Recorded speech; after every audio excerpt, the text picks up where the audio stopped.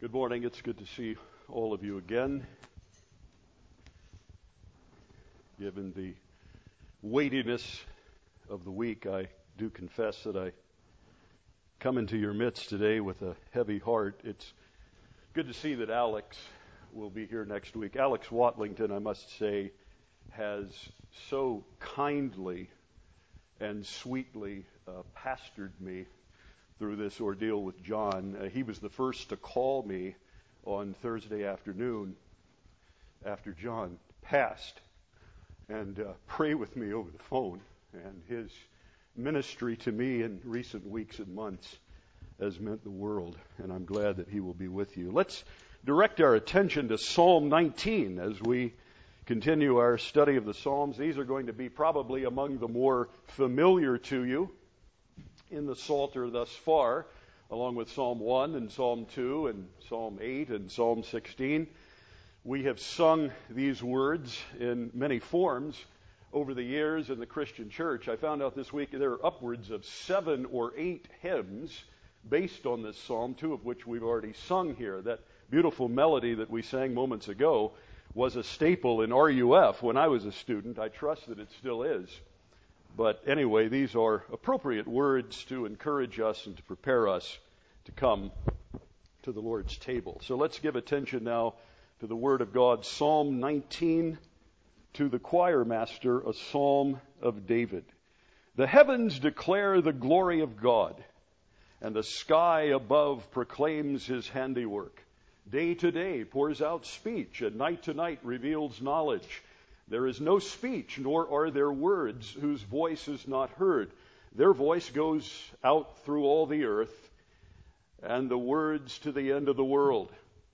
In them he has set a tent for the sun, which comes out like a bridegroom leaving his chamber, and like a strong man runs its course with joy.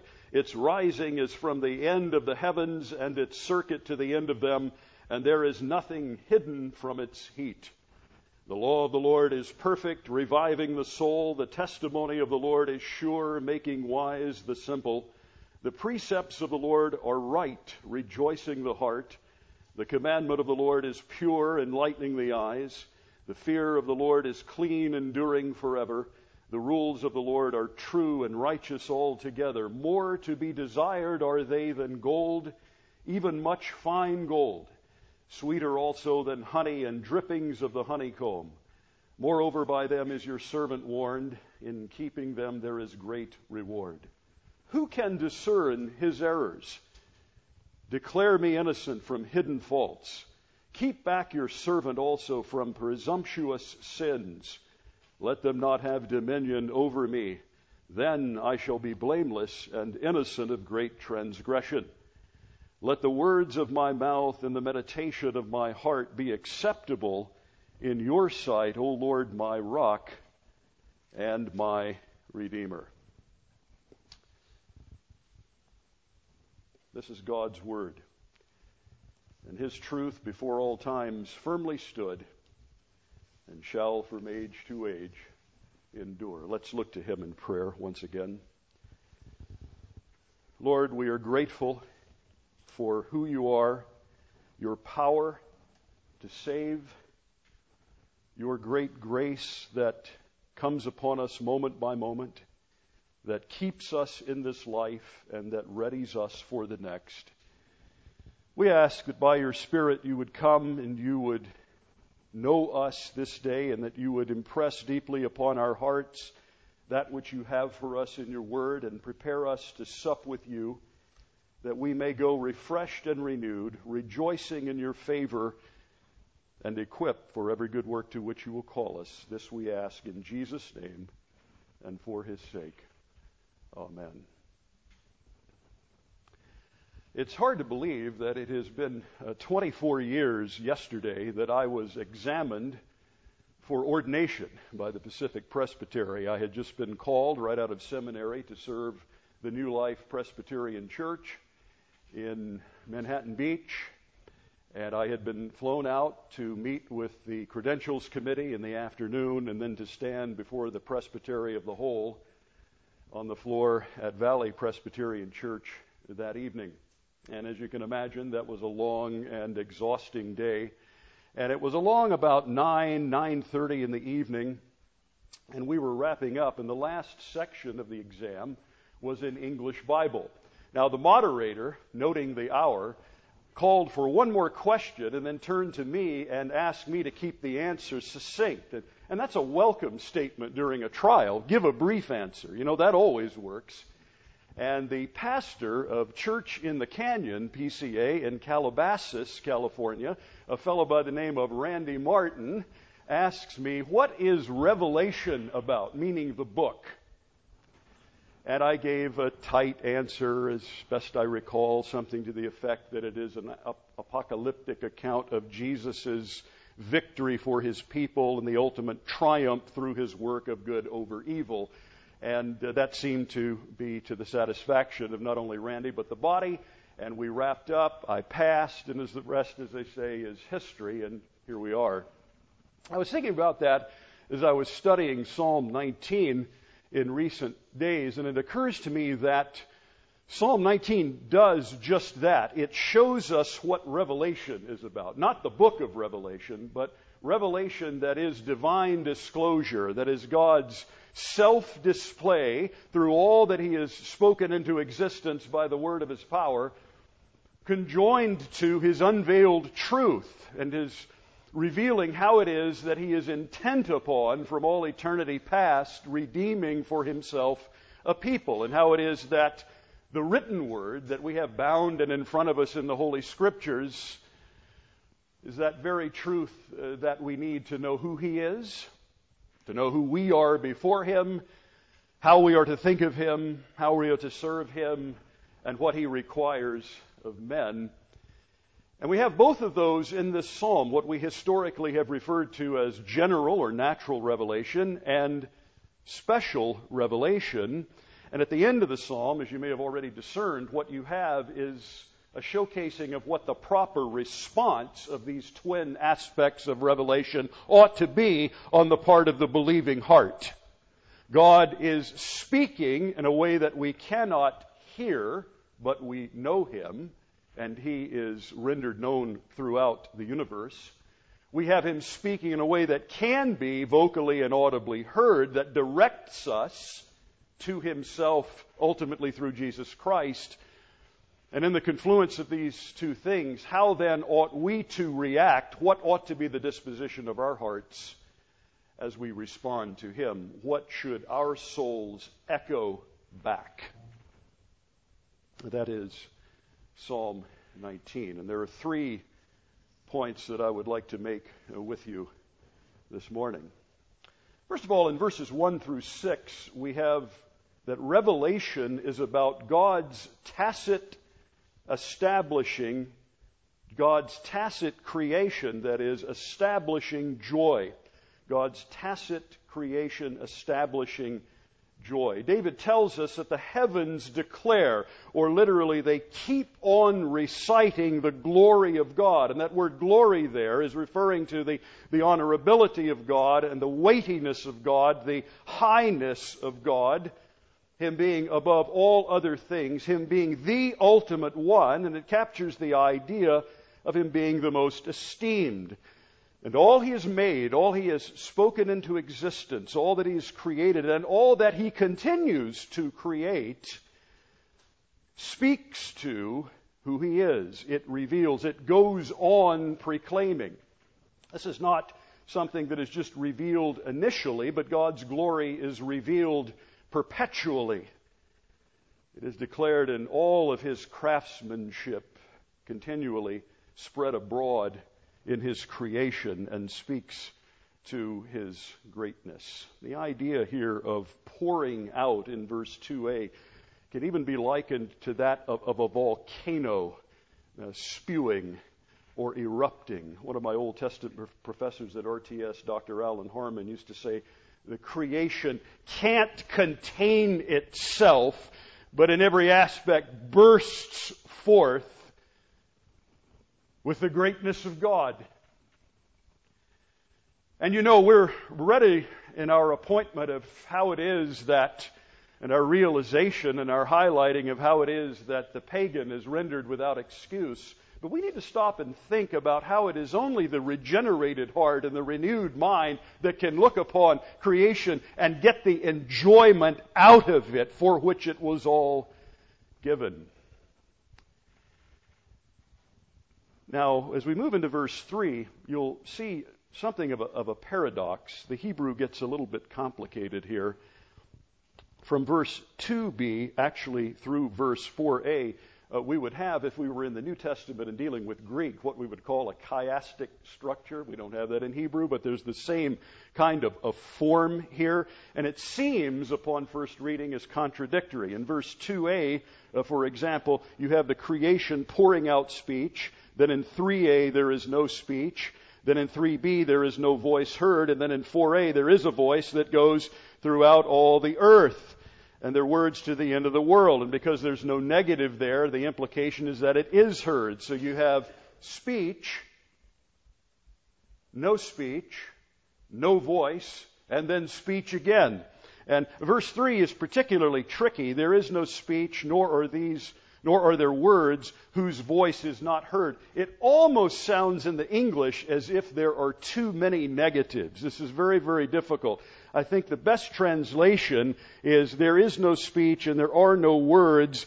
Their voice is not heard. In other words, the whos there in verse 3b in the ESV from which I'm reading, that really refers collectively to all creation and how it is that it cannot be heard. So what's the deal here? Is God speaking or is He not? The answer is yes. We have here what might be referred to as God's non-verbal communication. It's the body language of creation. You know how communication experts are always telling us that 80 or 90% of what we communicate is non-verbal, and how it is that a glance or an expression or a particular movement or touch can communicate instantaneously what it might take many, many words to equally convey verbally. That's what we have here. We have a deafening silence that comes forth with a kind of audibility that is beyond anything else. And it is impossible for the Creator of all things not to be known in all of His glory and transcendent power.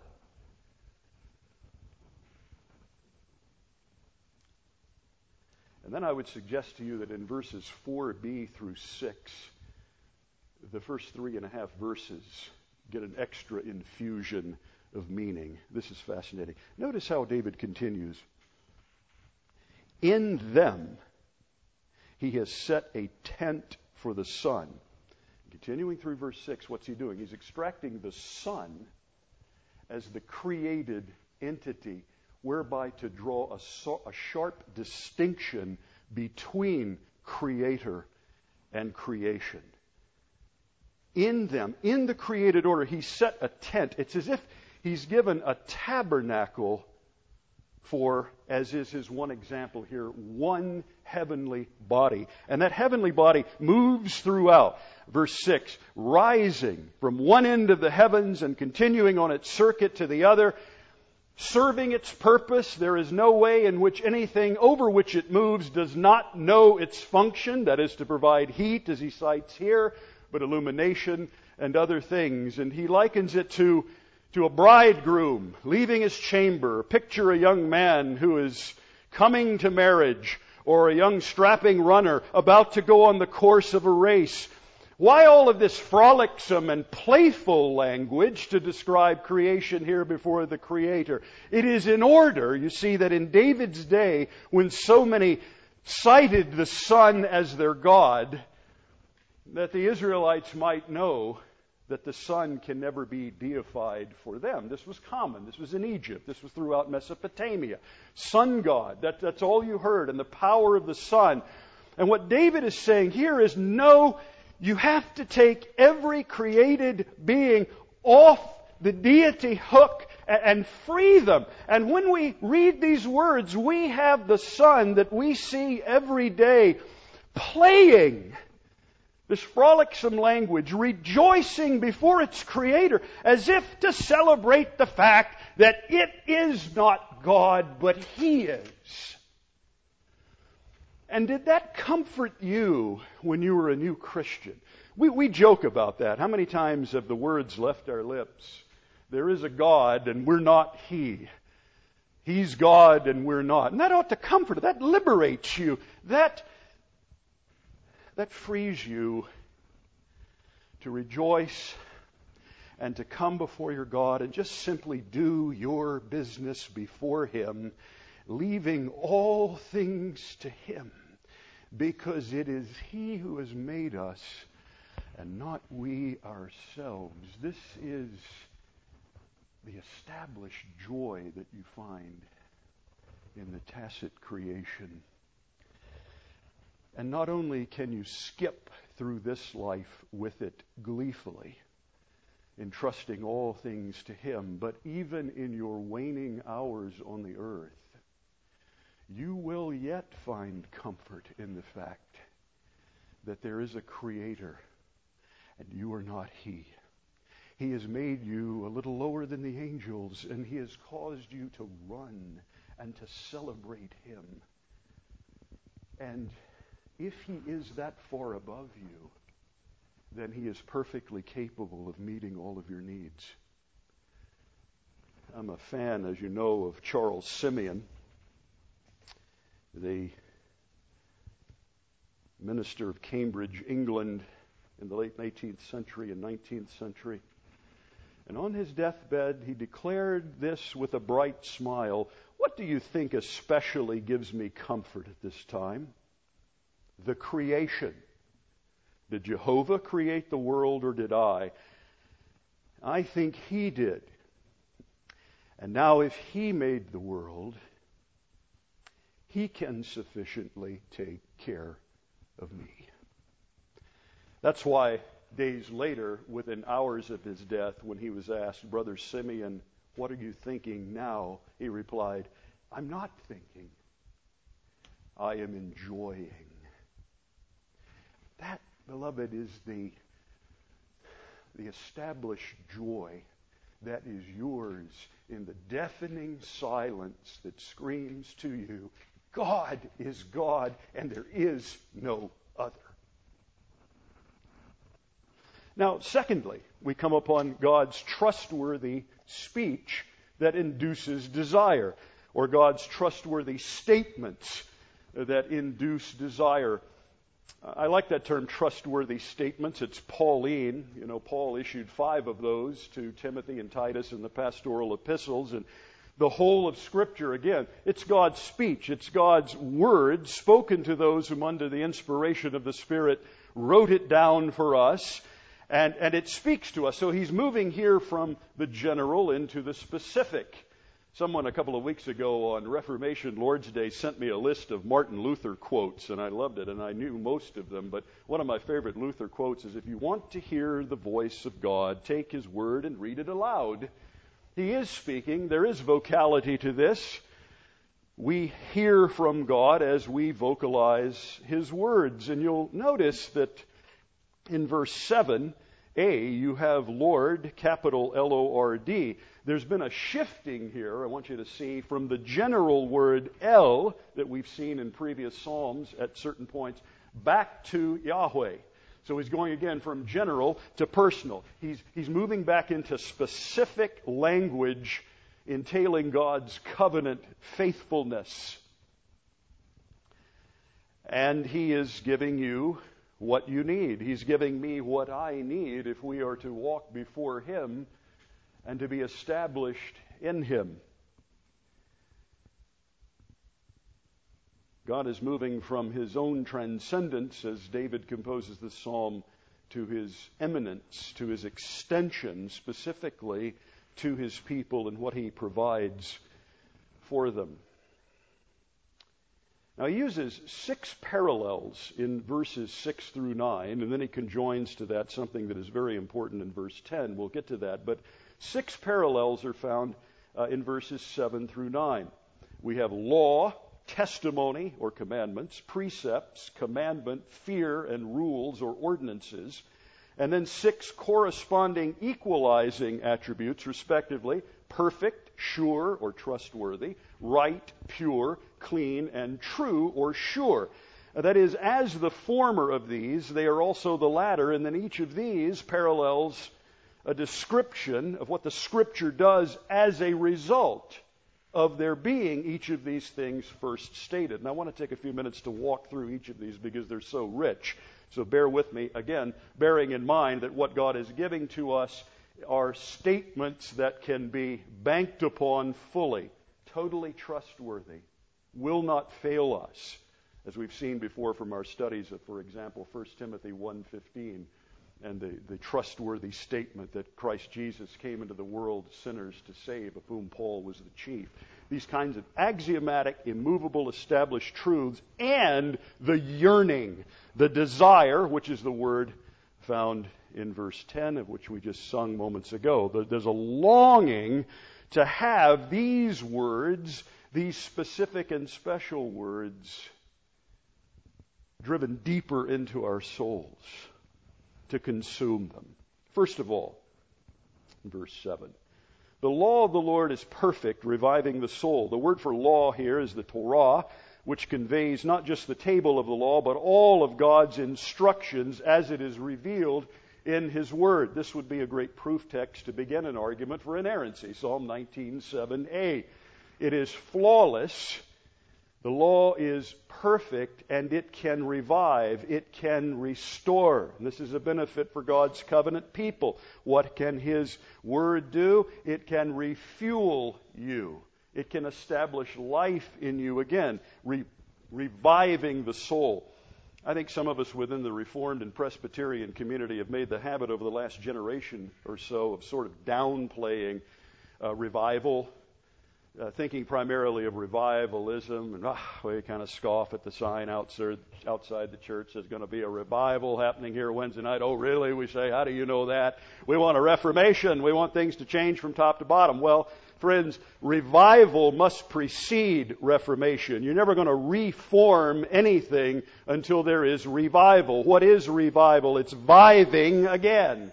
Being revived. Vivification is life. Mortification is death. So when you and I are revived, we are brought back around again out of deadness into life and renewed in the truth. Brought back to our first love and reestablished before the God. It revives the soul. It restores the soul. It keeps you in moments of despair from thinking that you are going to go out of your mind. It holds you that you cannot fall, and it breathes new life into you. Secondly, the testimony of the Lord is sure, making wise the simple. The testimony or commandments, this probably is referring here principally to the table of the law, but the word here, the root word, actually means to warn, and you'll see that there's a theme here.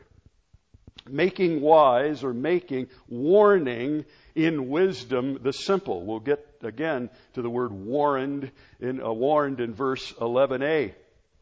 But the testimony of the Lord, the law of the moral law of the Lord is certain, and it warns the simple. This word simple actually would be the equivalent in our modern parlance of a simpleton. You don't hear that word very often.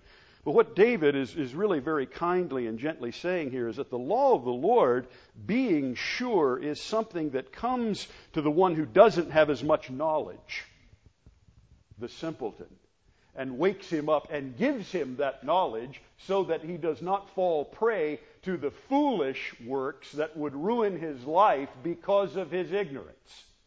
You ever wonder what that means, making wise the simple? Who's simple? The one lacking wisdom and knowledge.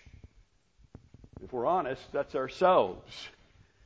And the testimony of the moral law, everything that is right, comes to the simpleton and causes him to be wise and to be equipped for the things of this life that are difficult and to not succumb to his foolishness or anyone else's. Thirdly, the precepts of the Lord are right, rejoicing the heart. That is, what God has appointed to be kept, that which He desires in accord with all of His attributes, those things are right. Because they are His, they can in no way be wrong. And they bring rejoicing to those who are His. The precepts of the Lord, the requirements of the Lord, because they are righteous, they bring gladness to the heart of the believer. It's something the believer longs to fulfill. I've always appreciated the testimony of Tim Tebow. And among other things, his always having spoken openly about how he is preserving himself sexually for marriage. And it takes a lot of boldness to say that in today's world. But I remember several years ago Sharon Osbourne making a statement. It wasn't derogatory, but she said something to the effect of, I really feel for this young man. He's young, he's in his prime, he's a lovely young man. He should just go out and have fun and live it up. But you see, that statement fails to understand that Mr. Tebow wants to do that because he's a Christian. Have you ever been chided by anyone for wanting to do something or not do something, and they, you poor thing, you're so trapped in all of these rules and regulations? No, it's a delight. It is the will of God that you abstain from sexual immorality. So there's rejoicing in that for the one committed to it, because they're God's. Fourthly, the commandment of the Lord is pure, enlightening the eye. This is not different commands, but this speaks to the whole of what God's directives are, the sum total of what He commands to those who are His. And they enlighten the eyes. This is the same verbiage that we find, interestingly enough, in 1 Samuel 14:29. Do you remember the story there about the Israelites are about to go to battle with the Philistines, and Jonathan, not having fallen privy to his fathers having issued the fasting edict, don't eat anything, so as to be focused on really defeating these guys. Well, Jonathan moves in and sees some honey and takes some from the honeycomb and declares, "My eyes have become bright. They've been enlightened because I have tasted of a little of this honey." It was a shot in the arm. It was an energy boost. And that's what David means here. The commandments of the Lord are pure. They're not unclean. And that's Levitical language. They meet the requirements of purity in every way. And they're your boost of energy. They keep you going. This has been a hard week, and I felt like I had to slide in here this morning head first and try not to get dirt all over all of you. Truth is a shot in the arm at times like this. It is what keeps you going. Fifth, the fear of the Lord is clean, enduring forever. Now this moves from the Lord a little bit, shifts a little bit over to more of a response by the believer. Fear is a slightly different attribute in the sense that it focuses not as much on God's Word as on the perspective and the mindset that the Word will produce within the believer things that are good and God-centered. Fearing God is a clean practice, having an awareness of who He is and what He does, and trembling before Him. And again, remembering that He is God and you are not. If you fear God, if you are trusting Him, obeying Him, then you have a condition in which you will not fall, but you will stand. The fear of Him is clean, and you'll endure. You'll keep going in His presence as acceptable as His grace in the estate of a healthy fear will keep operating within you and work in you that which is well-pleasing in His sight. And then finally, the sixth is the rules of the Lord are true and righteous altogether. The ordinances of God, that is, all of God's rulings or judgments, all that He sets up as a rule for His people, all this is why we refer to the Bible as the only rule of faith and practice. The rules of God are true, they cannot be false, they are totally righteous, and because God is a righteous God, they are utterly incapable of issuing any unrighteous dictates. So there is a synopsis of special revelation, and then David moves right in to expressing how it is that there should be a yearning, a longing for them, given their sweetness. Gold and honey. Now, you couldn't find in David's day two more apt metaphors. Gold, an element that is represented even in our minds today as being the ultimate. Well, God's ways, His revelation, His law is to be desired more than that. And it's sweeter than honey. Isn't honey understood to be about the sweetest food in existence? Look at that language. And the drippings of the honeycomb. Oh, it's better than that. And what David is doing is giving you license to scarf the special revelation of God. He's saying, binge, eat this, put everything else away and long and yearn for it in all of its superiority over everything else that you could have before you at your disposal. Lady Jane Grey was a great Bible reader, and while her parents were away, she would remain at home studying its pages. Her friends were surprised, and they inquired of her for this reason, and she applied all amusements of other descriptions are but a shadow of the pleasure which I enjoy in reading this book. There is no more intimate description of anyone laying hold of truth. Do you remember Jeremiah's words in Jeremiah 15:16? He found the words of the Lord, and he ate them. And Psalm 19:7 through 10 calls for us to do the same. But finally, we see that Revelation is about God's thankful worshiper offering submission. His thankful worshiper or servant offering submission. David turns in verse 11 and he begins to self-assess and he begins to offer worship to God and to turn himself Godward yet again, but to do so with an evaluation of his own heart. Verse 11, moreover by them is your servant warned. And that theme of being warned, he could have said, moreover by them is your servant encouraged, is your servant bolstered in the faith, is your servant granted assurance, and certainly all of those things are true. But isn't it interesting how the first thing that comes forth from his heart is the idea of warning. And that's where the serious servant of Yahweh will position him or herself.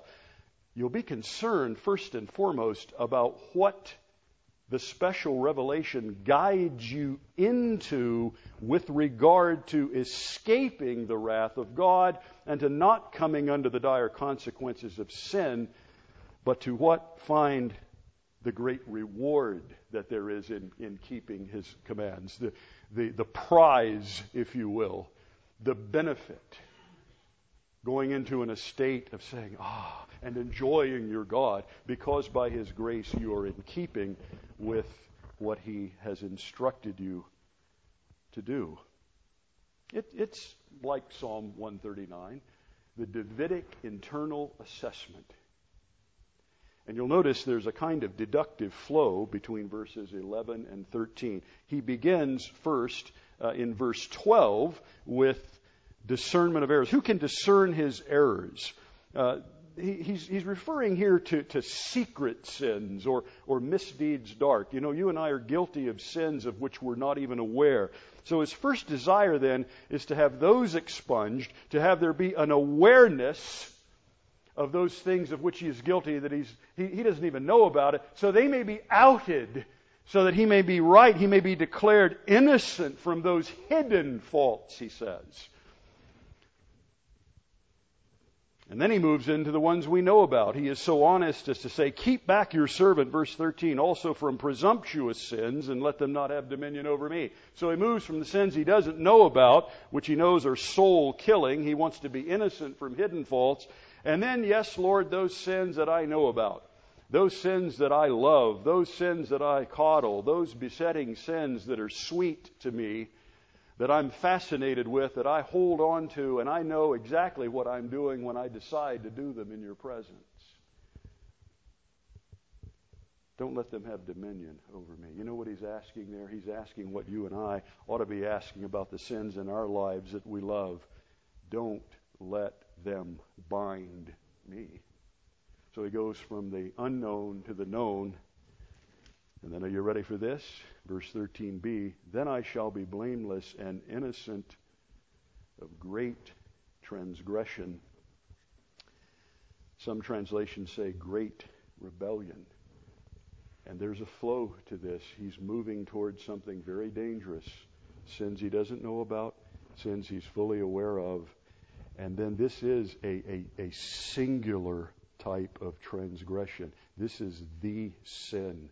David is saying, know me lest I commit the big one. And the big one is apostasy. The word here is actually a word translated elsewhere. The great transgression or rebellion in the Old Testament, speaking of adultery, which is the ultimate covenant faithlessness that man can conceive of. Don't let me turn my back on you, God. Now, again, we don't talk much about apostasy in the Reformed community because we have assurance of our faith. We hold, as well we should, to the perseverance of the saints. If you've been born again, there is no way in which that can be undone. And that is true. Sadly, with that, though, we fail to really go into a deeper understanding of our hearts. John MacArthur likes to tell people in defense of eternal security, if you could lose your salvation, you would. But you see, that you would ought to frighten us. We shouldn't say, oh, well, that'll never happen to me. I'll never become an atheist like Billy Graham's first mentor did. Oh, I'll never do what Bart Ehrman did growing up in a Christian home in Kansas and now one of the most anti-Christian philosophy professors in the country at the University of North Carolina, Chapel Hill. I'll never be Joshua Harris. I'll never write a book called Kissing Dating Goodbye and 20 years later Kiss the Faith Goodbye. That's a kind of haughtiness that ought to threaten us. What we ought to do when we see those things is say, gods, that's me apart from the grace of the living God. And is it? Dr. Ralph Davis says this in his commentary on the Psalms. Don't think you're somehow immune to a great apostasy or rebellion. Don't tell yourself something really stupid like, well, David was an Old Testament believer and didn't have the clear assurance that I have, and so worried himself unnecessarily about apostasy. That is not the Bible's way. For if the believer does not commit apostasy, it is precisely because he fears it.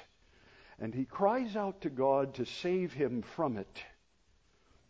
It is alarm over apostasy that God uses to keep you from it. And if you think it cannot touch you, if you suppose that you are somehow above it, you are already on your way to it.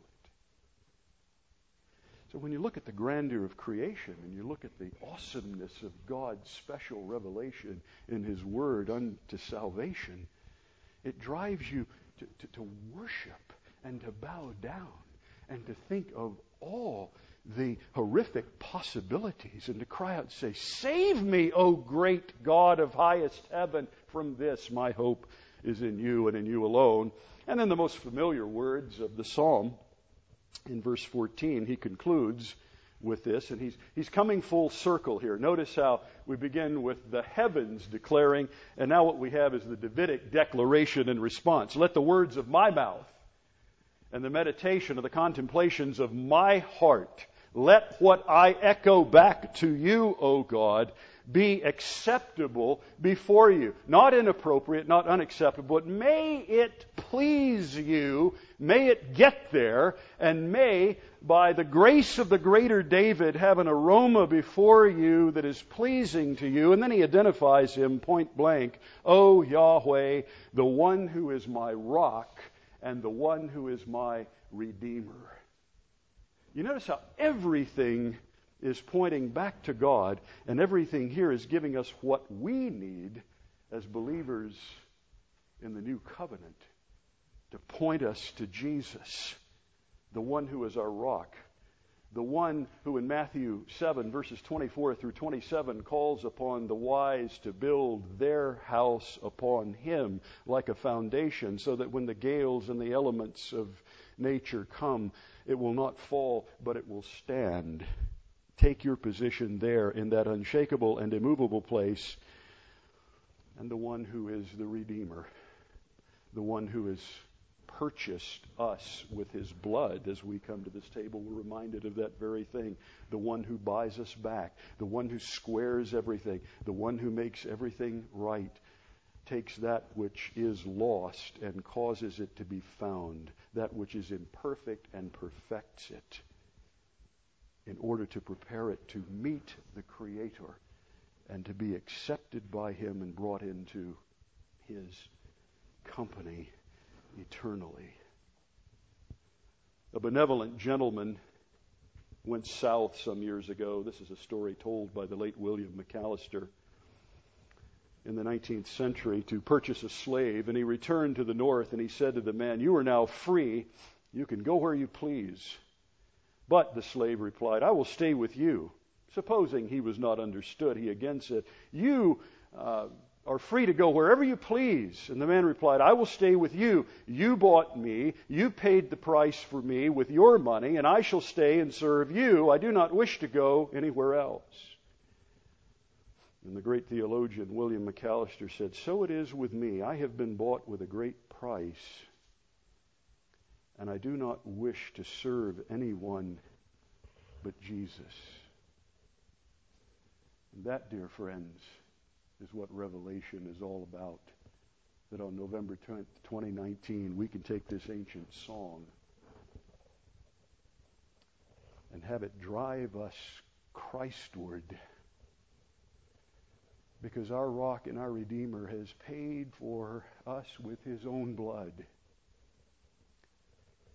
And we ought not desire to serve anyone but him. May we pray.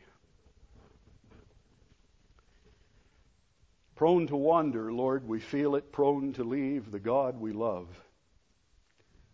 We would say to you this day, here are our hearts, O take and seal them for thy courts above. Lord, be with us now as we come to your table.